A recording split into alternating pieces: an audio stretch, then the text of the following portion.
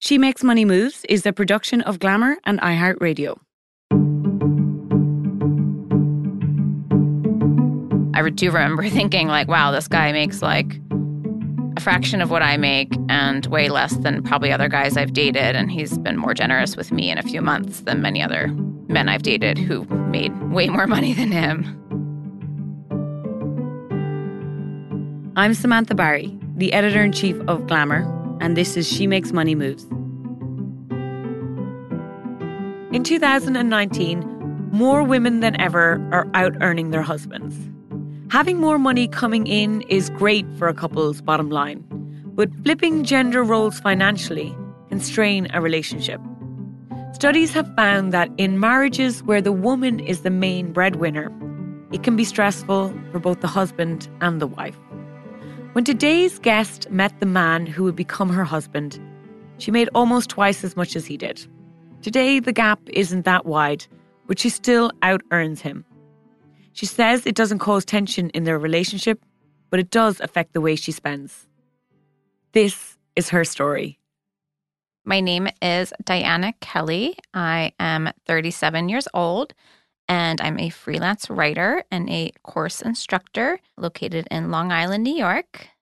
Diana started a career in publishing in 2006, working at print magazines and magazine websites. The landscape of media was changing quickly at the time. It seemed like another magazine was closing every month, and the ones that stayed in business were working with lower budgets and far smaller staffs. While I was bracing myself for a possible inevitable layoff, it eventually happened. And in February 2013, I was let go from my job, my full-time media job. And then I decided to see if I could be a full-time freelance writer and if I even wanted to do that full-time.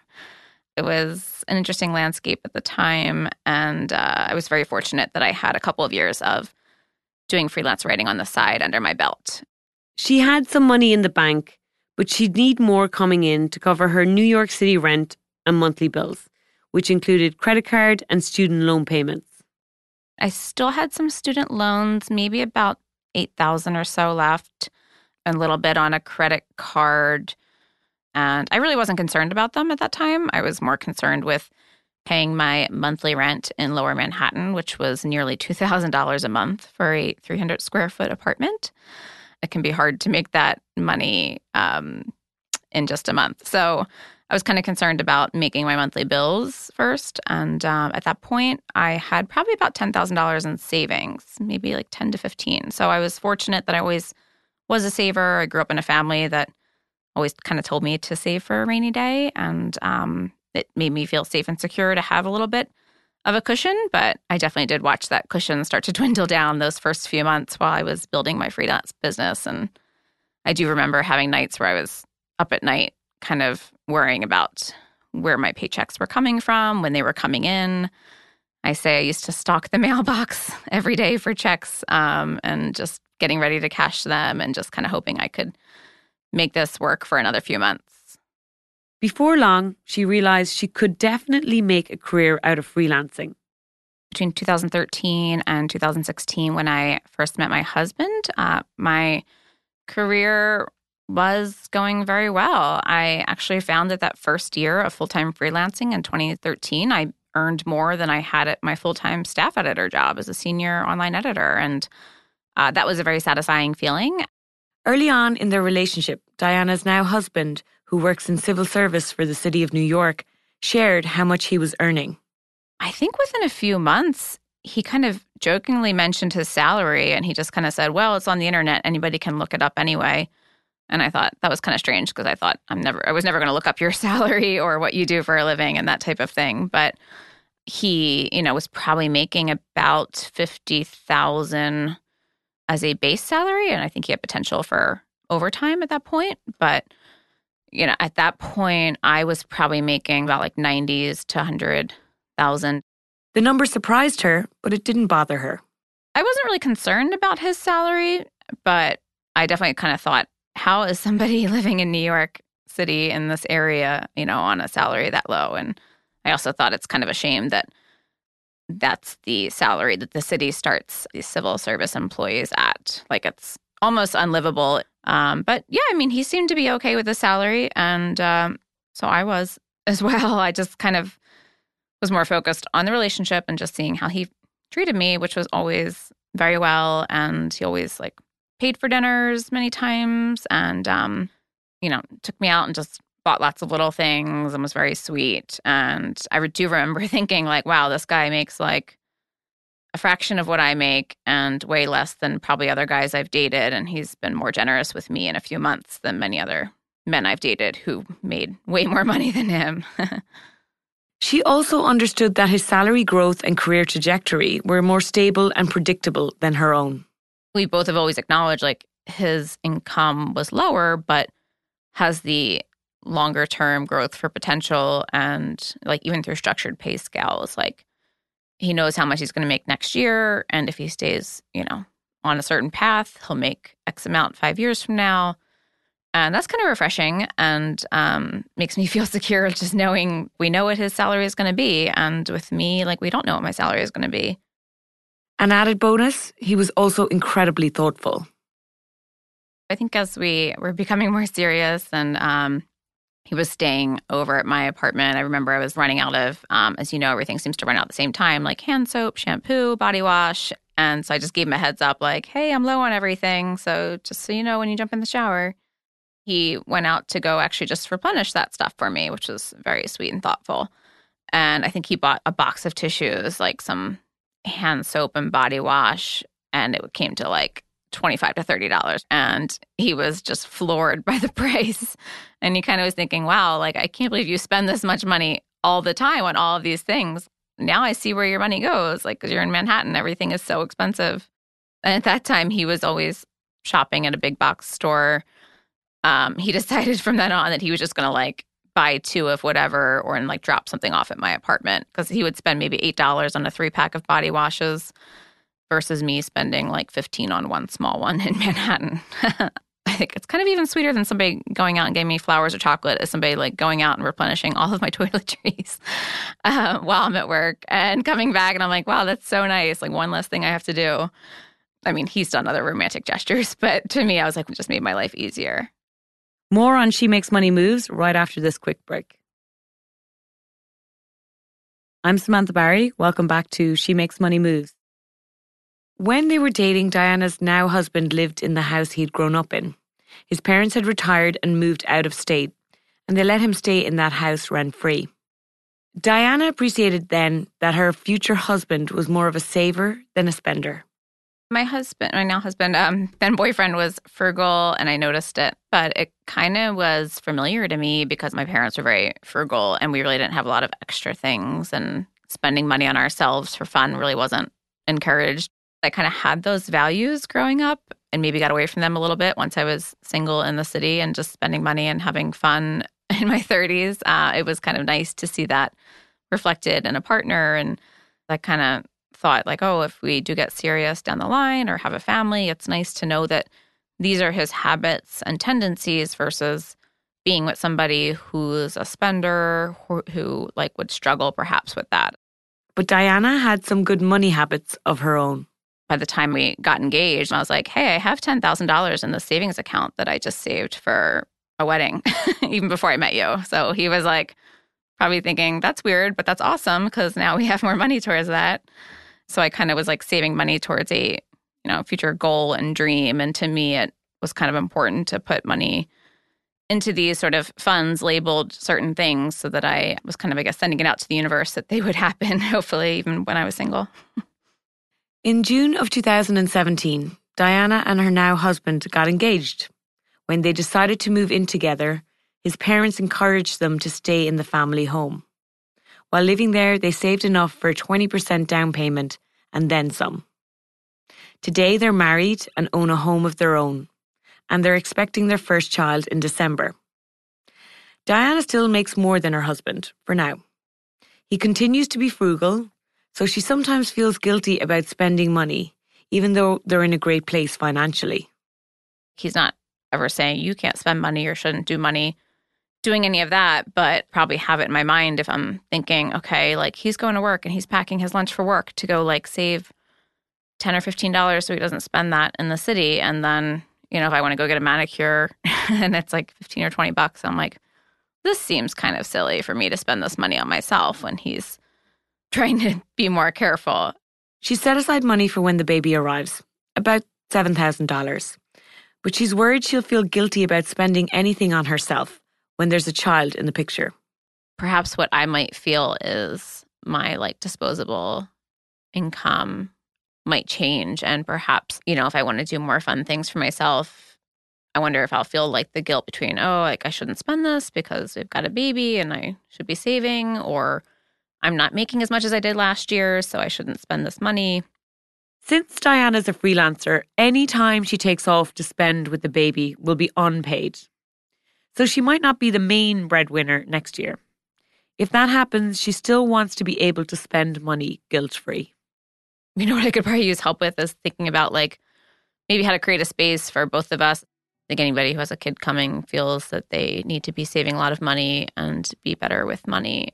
So still creating a space for fun for each one of us and ourselves, date night, or, probably having money set aside for a babysitter so that we feel like we can have, a night out, as well as just kind of having our autonomous spending with guilt-free.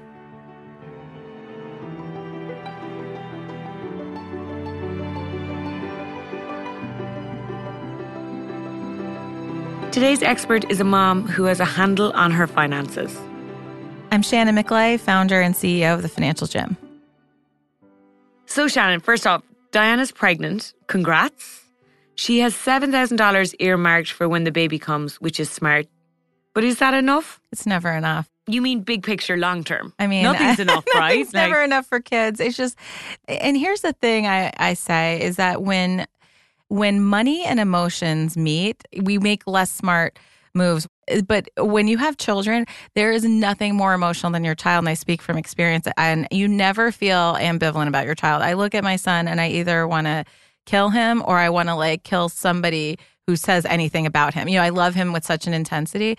And that emotions, you will make some not smart moves with your kid. You're going to buy them the toy at Target because you're having a rough day, or you're going to want to send them to camp even though you don't have the money, but you really want them to have a camp experience, or you're going to send them to ballet even though you don't have the money for ballet, but you want the best for them. You want them to have, you're going to make some irrational, I'm saying irrational with air quotes, money decisions because of the emotion you're going to feel around your child. What's the biggest expense that should be top of mind? So childcare is the biggest. What childcare are you going to need to utilize and how much does that cost? On average, in New York, it's somewhere around $2,000 a month. So are you able to save $2,000 a month? Does your budget allow for $2,000 a month for the child? And I know that Diana is also a freelancer. So something she has to think about too, freelancers with children, is how much are you going to be able to work now that you have the child? Because the schedule you keep pre-baby is not going to be able to be the same post-baby. The good news is she's making a lot of money. Since the beginning of their relationship until now, Diana's made more than her husband. She's been the main breadwinner in the relationship. That's not unusual anymore, is it? No, I've been there, done that, Diana.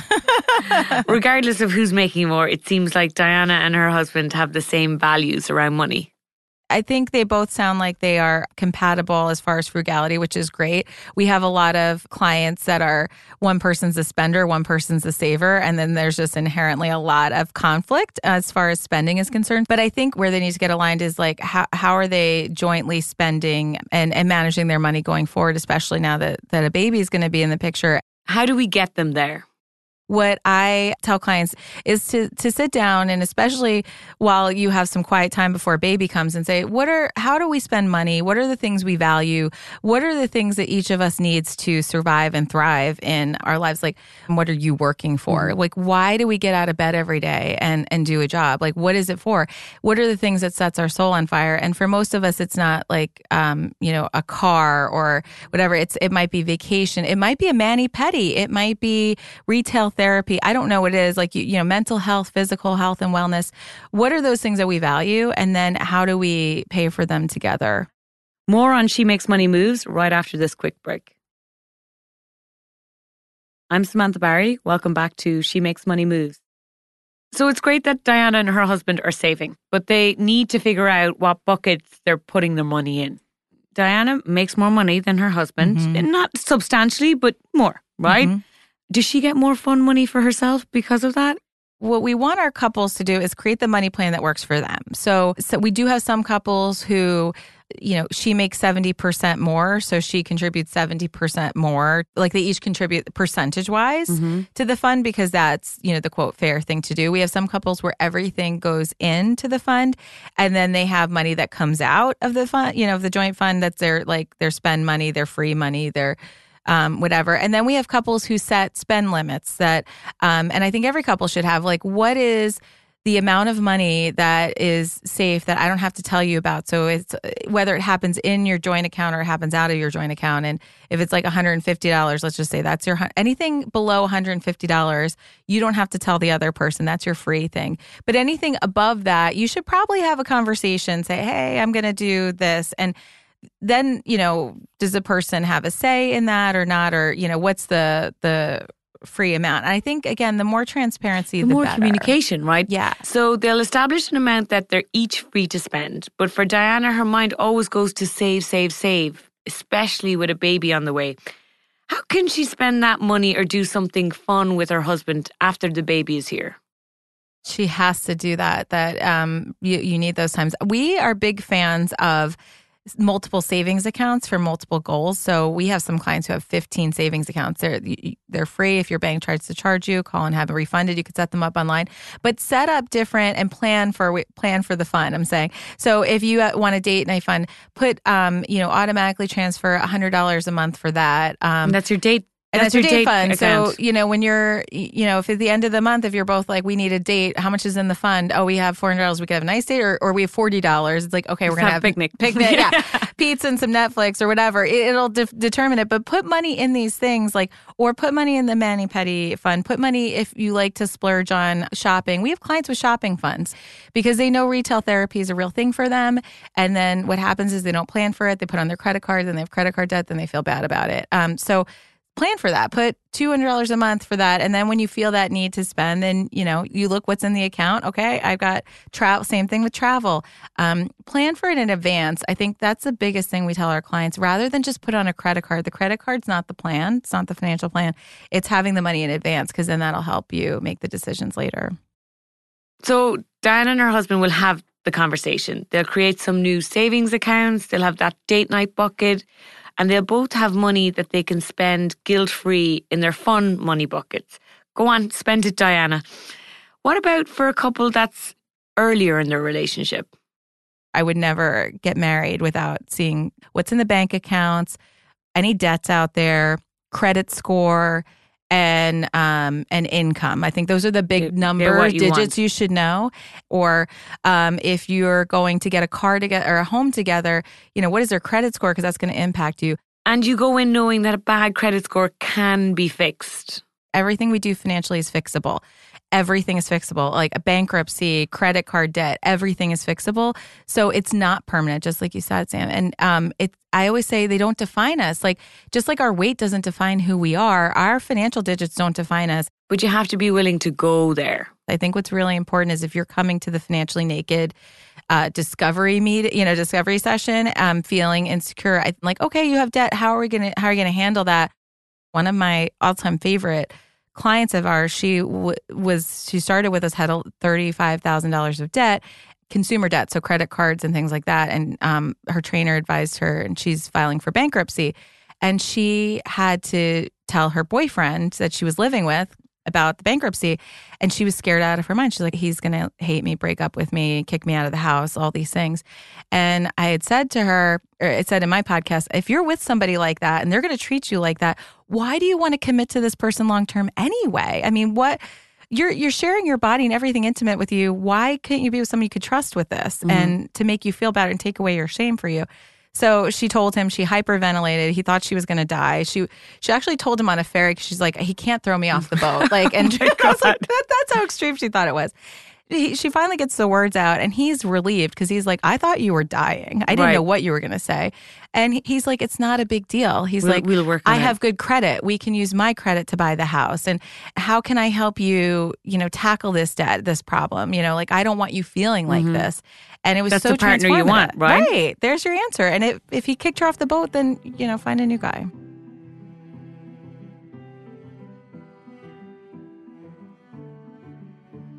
It doesn't matter if you're the one who earns more or less. What matters is that you and your partner are able to have an open, honest conversation about money. Share your credit scores, how much you earn, how much you owe, how much you have in the bank. Share your money goals. If you're at the point where you're getting physically naked, it's time to start getting financially naked. The more you have the conversations, the easier they're going to get. Start talking.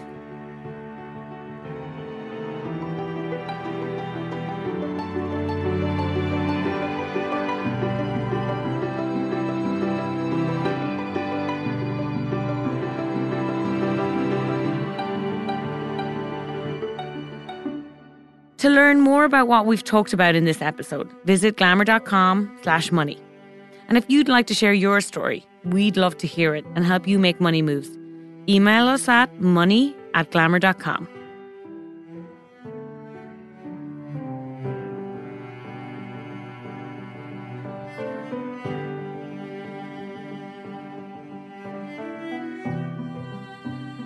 She Makes Money Moves is a production of Glamour and iHeartRadio, with new episodes dropping every Tuesday.